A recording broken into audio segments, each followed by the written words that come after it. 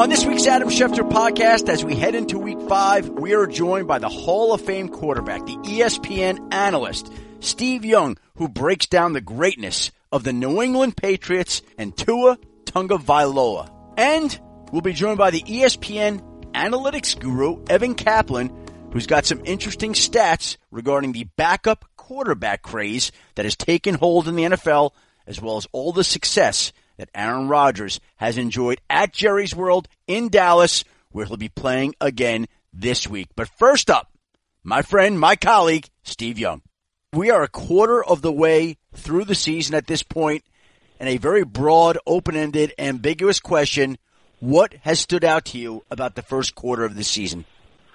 You know, I always say, Adam, that the way the NFL is constructed today, with the lack of time from players and coaches together in the offseason and their unwillingness to play in the preseason, that the first 4 games of the NFL season are the preseason.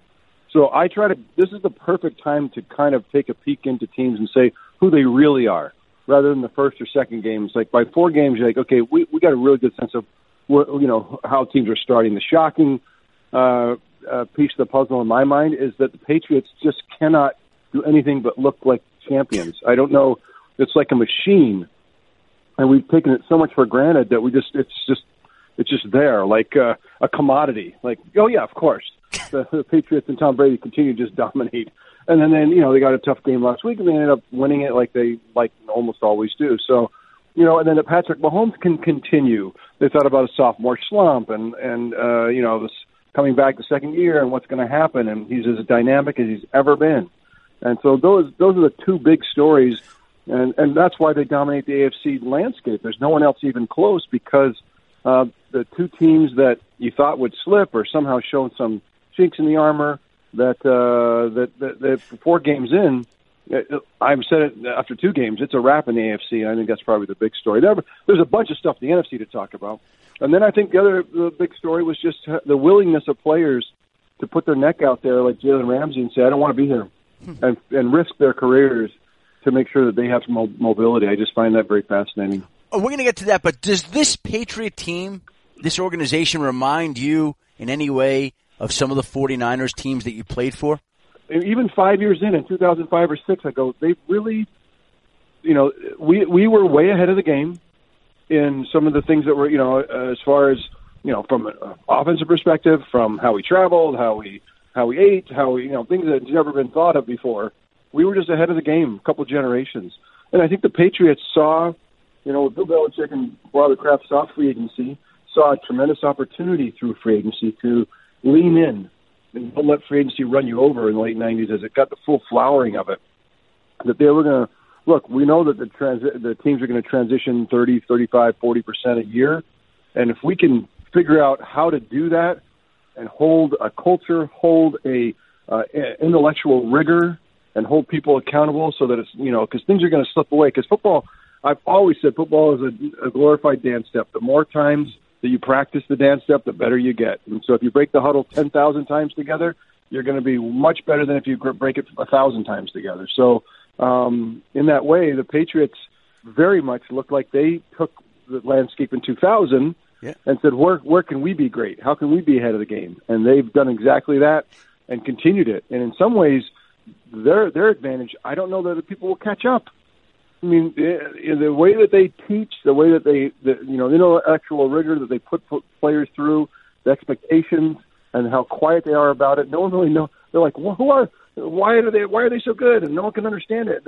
It's actually very fundamental, but there's no team that everyone else has capitulated to it, Adam. They all we're transitioning every year. It's free agency. We don't get to spend any time with them. I'll teach you a couple of concepts, and then we'll go play some ball. And that's why they get beat. Well, Steve, in the AFC East, they're busy changing coaches, changing quarterbacks, changing general managers. Time. And this organization just keeps going on and on. Same owner, same quarterback, same head coach, same coaching staff. And it's a huge advantage, not to mention the fact that you got the greatest coach of all time and you got the greatest quarterback of all time. Well, not only that, but again, underneath it. I always tell the Randy Moss story when he said that he joined the Patriots. He goes out and runs the wrong route, and Tom yells at him, tells him to go in and study. So he goes in and study, kind of opens the book and kind of thumbs through it, and goes back out, makes another mistake, Bill Belichick, stops practice and tells him, look, either, you're out. Like, don't come back until this stuff is memorized.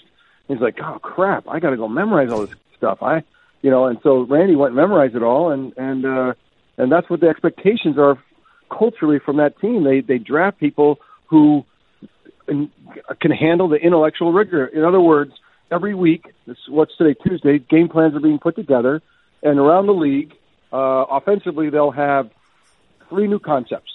And they'll teach them on Wednesday, and by Friday they'll have them down. And the Patriots are teaching 15 new concepts. And then they demand the players to go home and study, turn the TV off, don't go out, and don't come back Thursday unless you have it memorized. And if you come back and you don't have it memorized and you're not ready to perform it on Thursday, we will sit you down, and if you do it 2 weeks in a row, we'll throw you out. It's like, oh, I do that for 20 years? You just have an advantage for how you prepare for games. And people go, oh, we got a couple wrinkles at halftime. They don't have a couple wrinkles at halftime. They have 15 wrinkles ready from Wednesday. and no one does that. No one's got there's some that are trying. Eagles, Chiefs, Rams, Seahawks. I mean, there's a number of teams that are trying to develop this intellectual rigor, but it's hard because players, they just want to go play. Like, who wants to study? I can't wait to go to school. Can you just have more school? Can we have more time in the classroom? Because I really love that. Nobody does.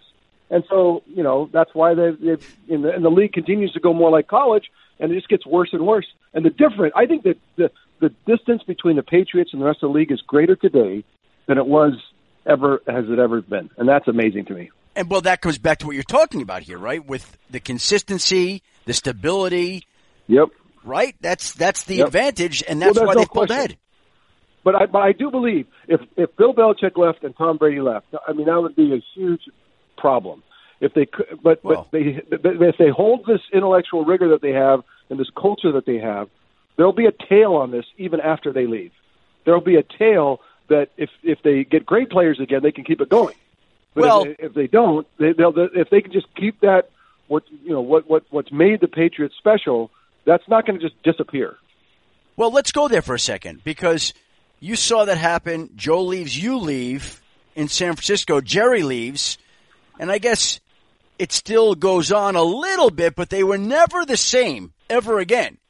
And you got to remember, there was a significant difference in 1999 when Eddie gave the team to his sister Denise and John, and they ran the team, and they just saw it differently. And that's the point of demarcation rather than Jerry leaving, me leaving, Joe leaving. That's the demarcation for the 49ers, and just taking a different philosophy. Okay, different. And now I think that's why the 49ers, I would make the argument that they're now back fully, engaged with the past with this last regime, and I think that's, I'd make the case that the 49ers are more like who we were today than through those first 10 years. Well, but here's the question I have, and I don't think anybody's talking about it. As great as the Patriots are, as much as we admire them and respect them, I don't know that we sometimes appreciate them as much when we may be in the last days of the dynasty.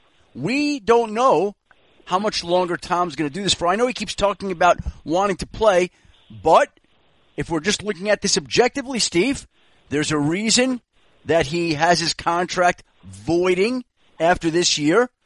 There's a reason that when you look at it, basically, he's not signing an extension that goes beyond that.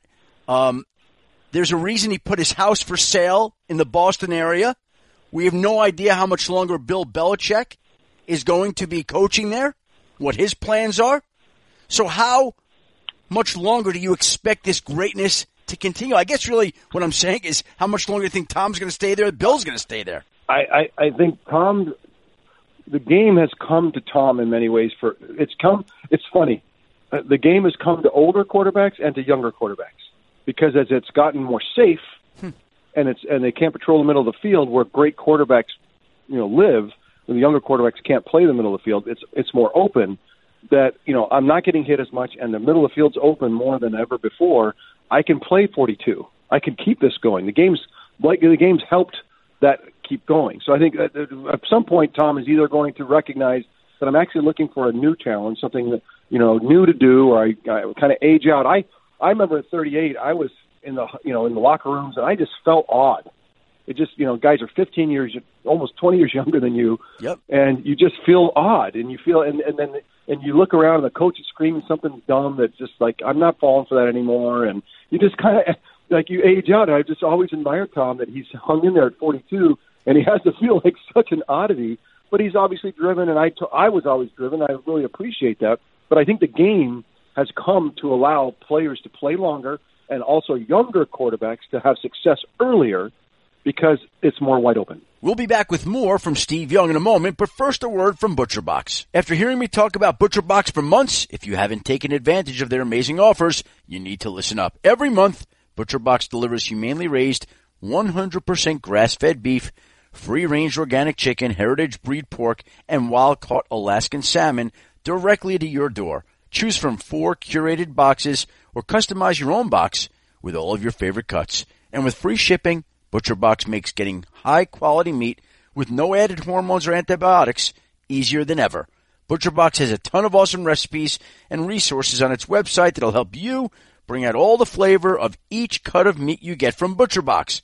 And this month, ButcherBox is offering new members $20 off your first box plus free ground beef for the life of your subscription when you sign up at butcherbox.com/Schefter. That's right. In addition to all the great meat you get, ButcherBox is knocking $20 off your first box and throwing in 2 pounds of free ground beef in every box for the life of your subscription when you sign up at butcherbox.com/Schefter. butcherbox.com/Schefter.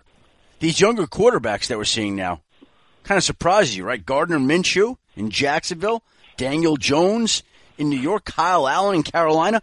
Those are 3 of the storylines of the first quarter of the season that I don't think anybody would have expected. Why are these young guys able to step in and make the impact they have, Steve? Adam, when I came to the pros, people say, "What's the difference?" And I would say, "Well, in college, everybody's open. In the pros, nobody's open." Now, that might be an overstatement, but not by much. I mean, it was just brutal. I mean, having some time to throw, having somebody come open. I mean, I was like, "There's somebody flash," because there doesn't look like there's anybody open. I would say that today, in college, I think people are still wide open. And I think in the pros, more guys are open than ever before. Yards are cheap, especially some of these more prolific offenses. And they're cheaper. They're not cheap. It's just cheaper than, and I'm not saying, in the old days. I'm just saying the facts on the ground. The game's been trying to be made safer. The rules have been different, and it's just better for offense. And it's become less fair for defense. And so younger players, and then remember, coaches can't spend time with players in the offseason. We used to spend the whole offseason together, running plays, going through drill. Now it's like a special moment when they all get together at someone's house. Sometime in April or May or June, they got 2 little preseason things, and then they have a short training camp, and they don't even play in training camp. Like, it's all feeding to more college-like systems that allow younger players to look. There's a lot of these guys that are great in college. There's very few that are great in the pros. You couldn't find 10 really great quarterbacks in the old days. And now I think the league is super happy because maybe they'll find 30 with the way that the game is going, that it's better for young quarterbacks, again, and for older quarterbacks to stay longer because of the way it's breaking. Is there any one of these young quarterbacks in this game today, aside from Patrick Mahomes, Steve, because he's in a league by himself, that stands out to you? Well, yeah, I think they all have. I mean, there's a lot of guys, even the great Gardner Minshew. You get a feeling that the game has come to a point where we might have called someone a journeyman before. I think they can actually thrive.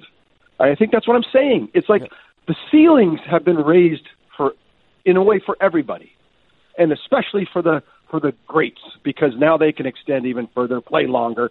But the ceiling's gone. Everyone's ceiling has raised from. Let's say a guy had I'll go with the analogy. He had a 6-foot ceiling. And that was it. That's what I said. Now it's 10. And it used to be 6, and now it's 10. And I think you know what's funny about that? You know what's funny about that? To make a parallel comparison, a lot of times I'll go meet with young journalists. When I was going to school in Michigan, I worked at the Michigan Daily. I'll go back there. I'll talk to the school, and these kids show me their clippings, and I'm thinking to myself, this is so far beyond anything that I ever did when I was in college. The kids of today, they're so good, so much better than I was. Right, and I think that's what happens in generation to generation as well.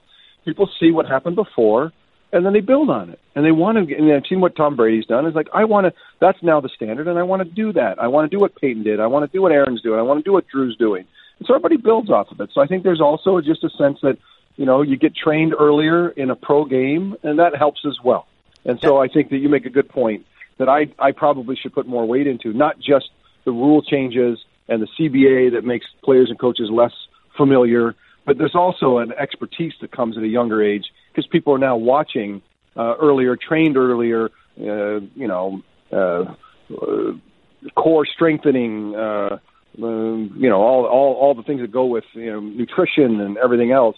Tom Brady's pliability. I'm sure there's a 10-year-old out there following Tom Brady's pliability so he can go pro, and that'll have its effect when he gets to be 18 or 20. How pliable are you, Steve? I'm remaining very pliable. I'm a believer in the pliability because as you get older, man, things try to close down. It's like everything tries to get stiff and tougher, and so I actually work harder today than maybe ever just because I don't want to. I'm not giving in. I'm not giving up. I was going to say the schedule you're leading doesn't exactly lend itself to pliability, Steve. When you're flying cross country every week to do Monday Night Football, Monday Night Countdown, that really doesn't work out all that well to be pliable. Sure, it does.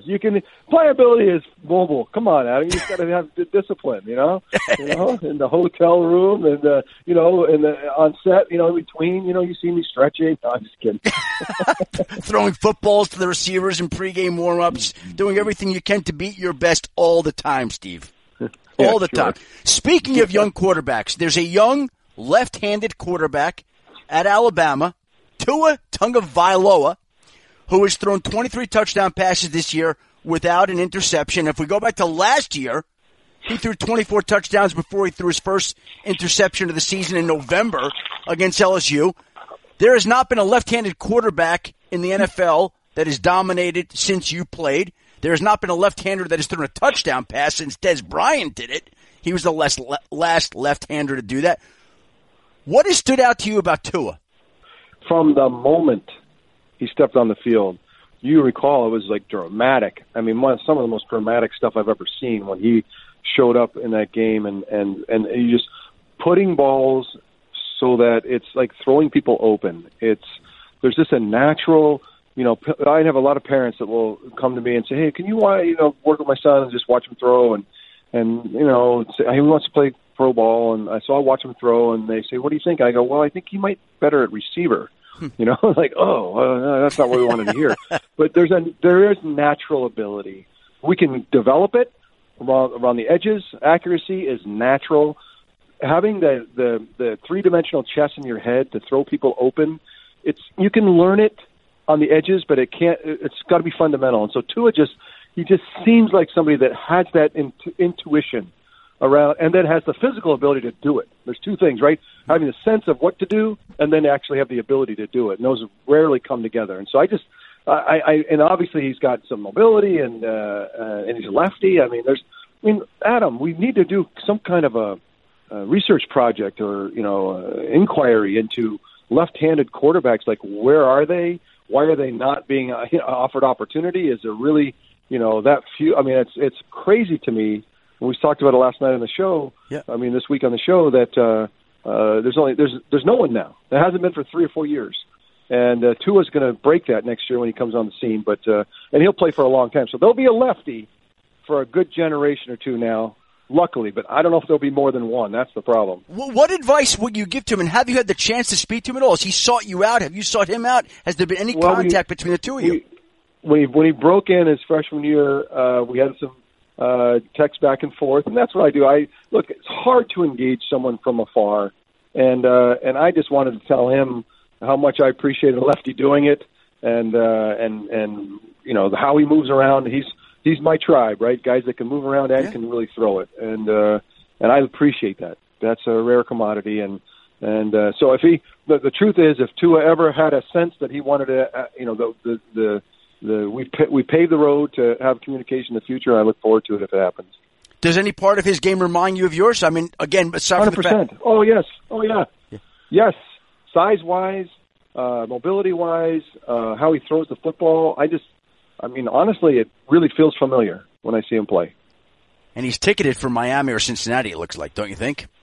Yeah, I don't know how you get out of that. And you know, player mobility. Eli Manning didn't want to go to San Diego, so you know, it's happened before. You know, people have tried to, but it's tough. Sometimes you just want to take the challenge and move on. But yeah, it looks like that's the case. Yeah, Steve. No one, you could not pass him up. There's no way with that.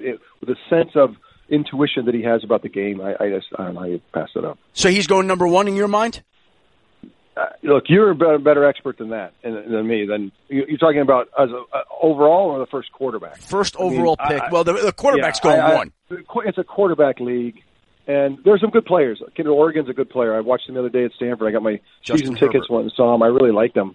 But you know, there's 2 or 3 guys that, you know, when they really study it out, but just the high end charisma that you have to have, the ability to handle the press and deal with a team and be a psychologist and all the things in the maturity level that it takes. I don't know. Tua just seems like, you know, you'd be nuts to pass him up. By the way, Steve, December 22nd, Miami at Cincinnati. When I was in Tampa, the first 4 years I played, we were 1-14. And we went to St. Louis to play the Cardinals, who were 1-14, and whoever lost got the first pick.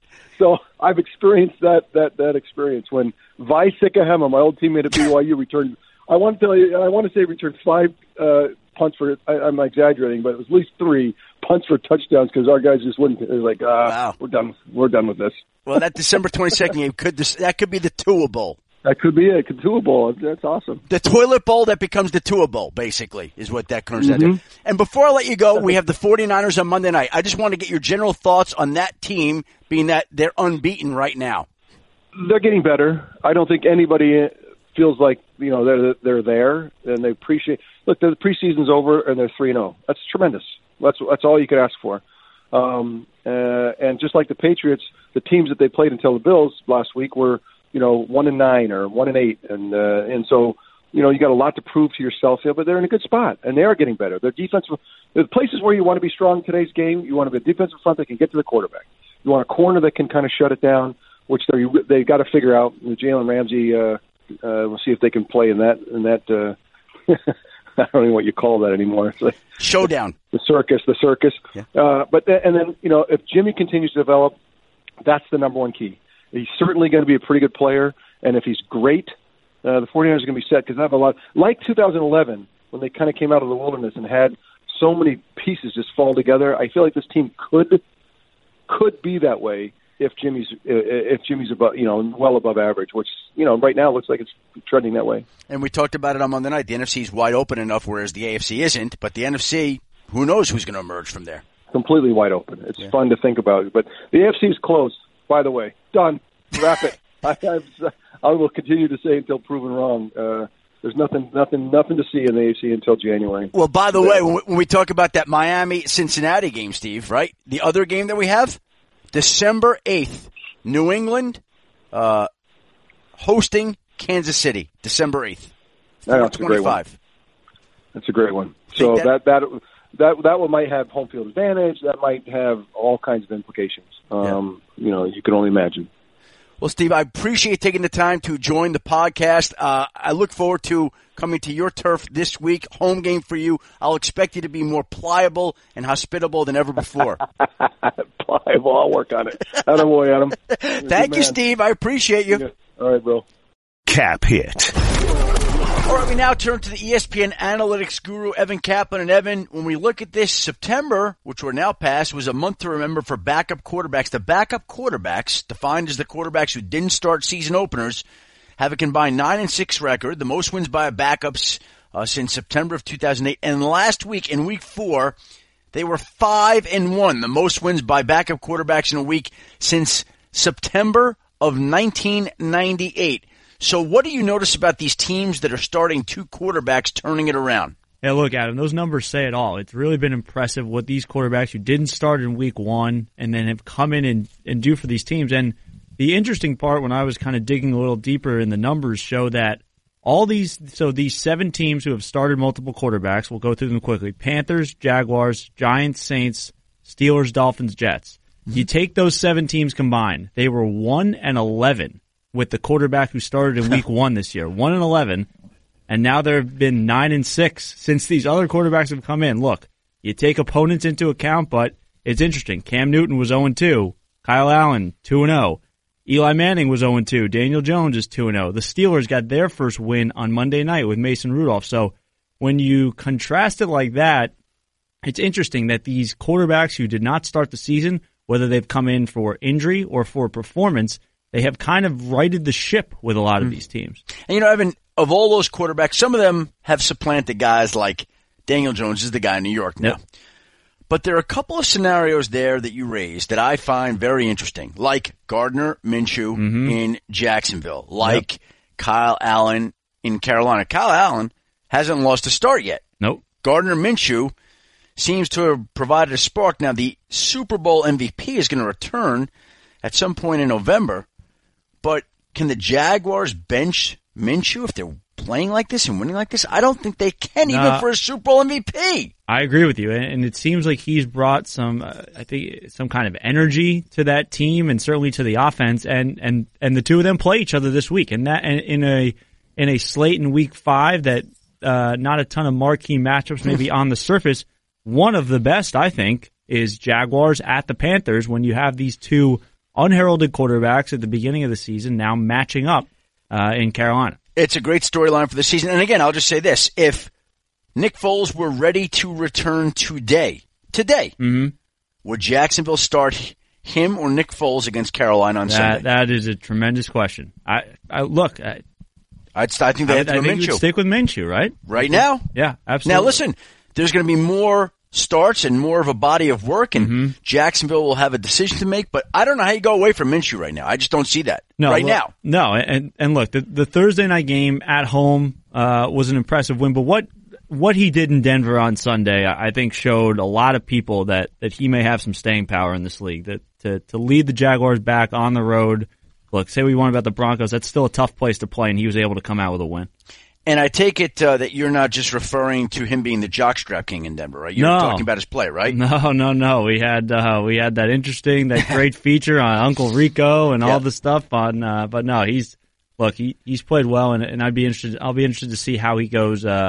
How he plays against Kyle Allen on Sunday. We'll be back with more from Evan Kaplan, but first a word about ZipRecruiter. Hiring can be a slow process. Cafe Altura's COO, Dylan Miskowitz, needed to hire a director of coffee for his organic coffee company, but he was having trouble finding qualified applicants.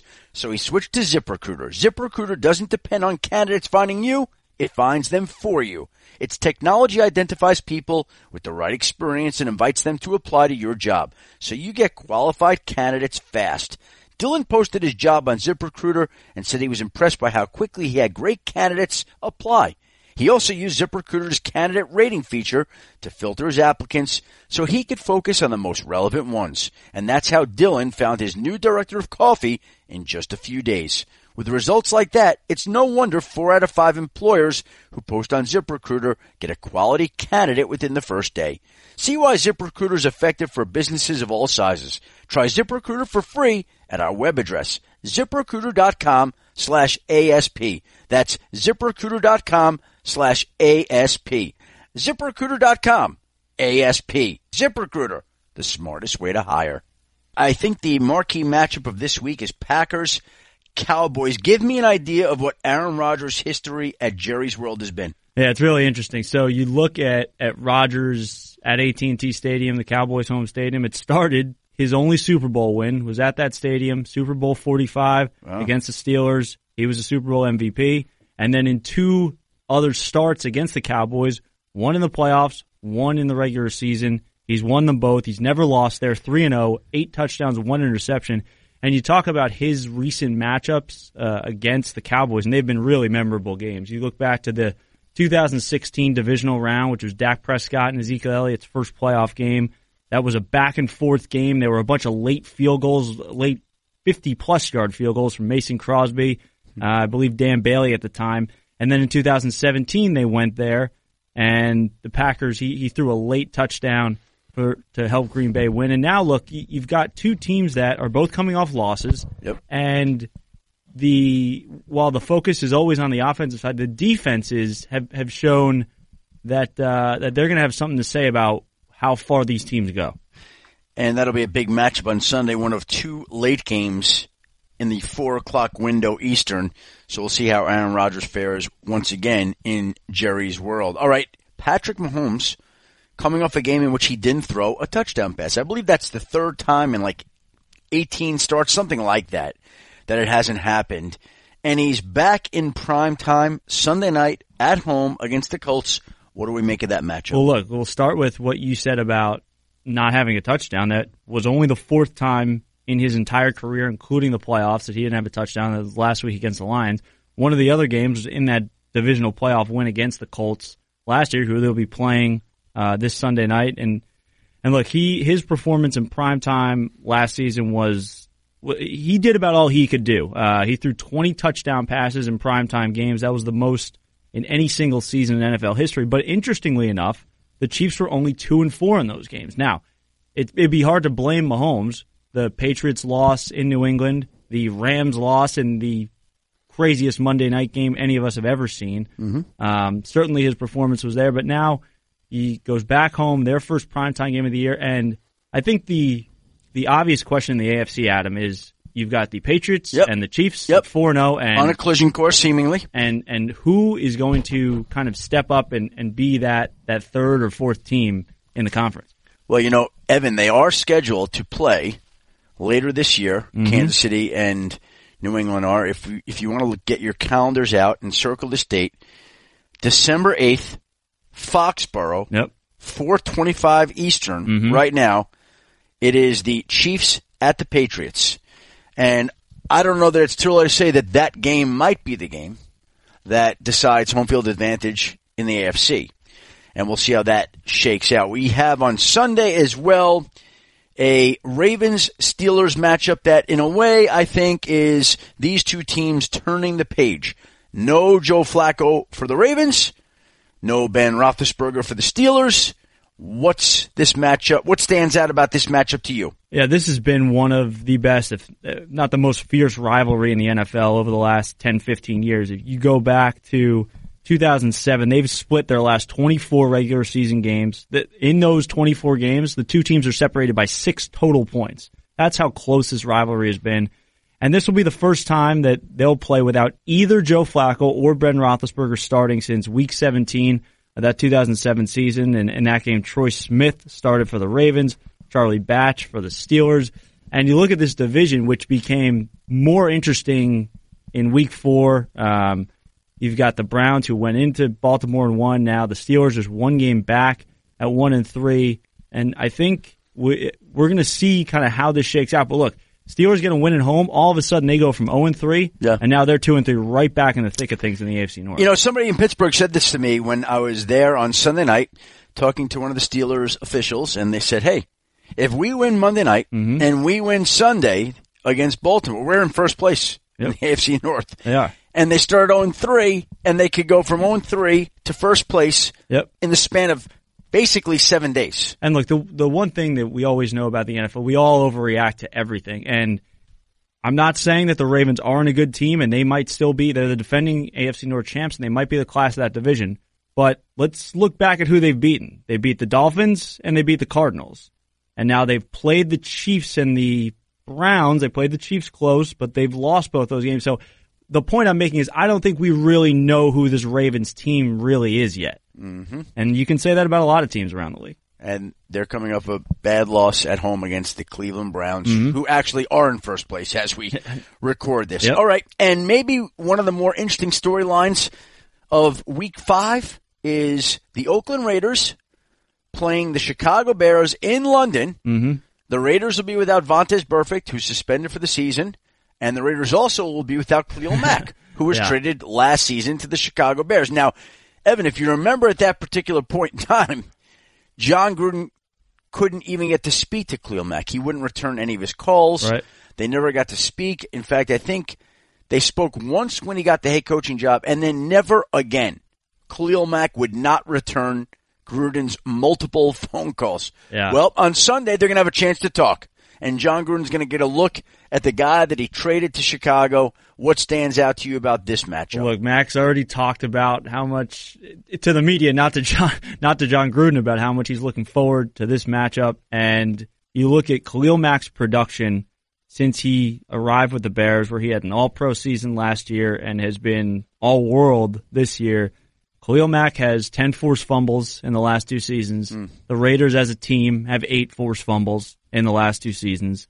Khalil Mack has 17 sacks in the last 2 seasons. The Raiders have 18 sacks as a team in the last 2 seasons. So you're talking about a player who by himself has surpassed the Raiders total in terms of forced fumbles, where Mack has been the best in the league at that over the last few seasons. And then you look at sacks, Khalil Mack only 1 fewer than the entire Raiders team.